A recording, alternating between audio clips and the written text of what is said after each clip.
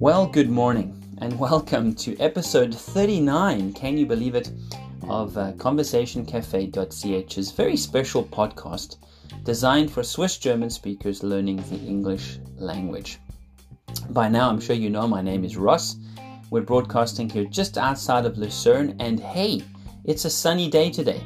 I'm looking forward to seeing the sun rise up over Rigi and to enjoy the start to my morning. Now, I don't know about you, but I actually quite enjoy winter. I think it has something to do with the fact that I'm not originally from Switzerland. So in the last 12 years of living here, I've started to quite like winter. I like the change in the season. I don't know how you feel, but sometimes it's nice to see the seasons actually change. And one of my favorite times of the day, on a cold winter's day, especially when it's snowing, is to lie on my couch, read a good book, or watch a good series while the snow is falling outside. I don't know what you like to do in winter. So I wish you a great winter's day, sunny winter's day, and that brings us to our common mistake and our expression for today. So what would our common mistake be?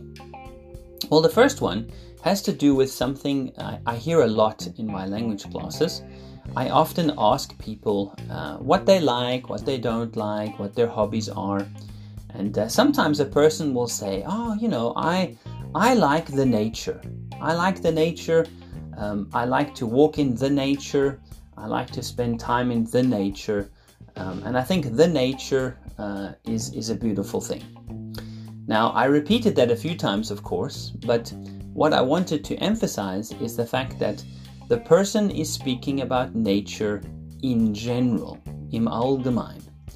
And so we don't put a bestimmte Artikel, zum Beispiel the, we don't put the in front of something that we are talking about in general. And so if you like nature, das heißt nature everywhere, then we just say nature. I love nature. Nature is beautiful. I love to spend time in nature. Now, when would we say the nature? Well, we would say the nature when we really want to say something specific. For example, I think that the nature in Switzerland is more beautiful than the nature in South Africa, for example.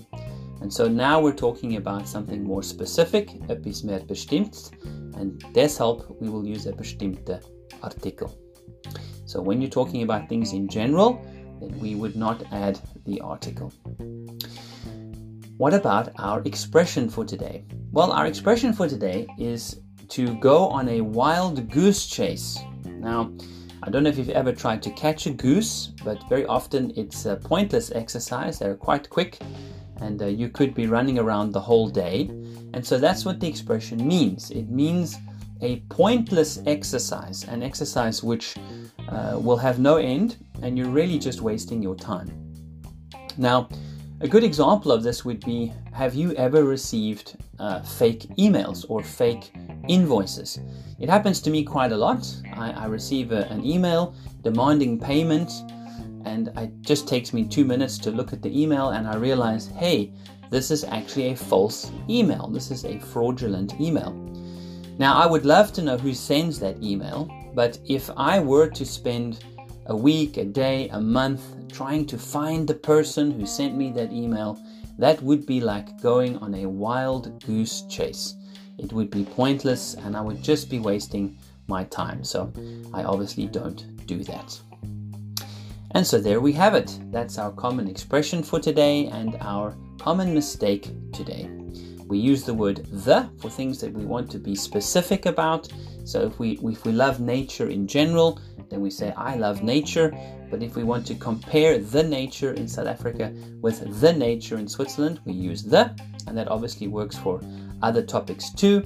And to go on a wild goose chase is to waste your time on a pointless exercise. So hey, I wish you a great start to the week. Good Monday, good coffee, good times. Please don't hesitate to contact me on please don't hesitate to contact me on ross@conversationcafe.ch if you'd like to say hello, if you'd like to ask me a question, or if you would like to just simply book a free demo lesson to see how we can help you to improve your communication skills in English We'd love to hear from you. And all that remains left to be said is a ganz liebe Grüß von Ross.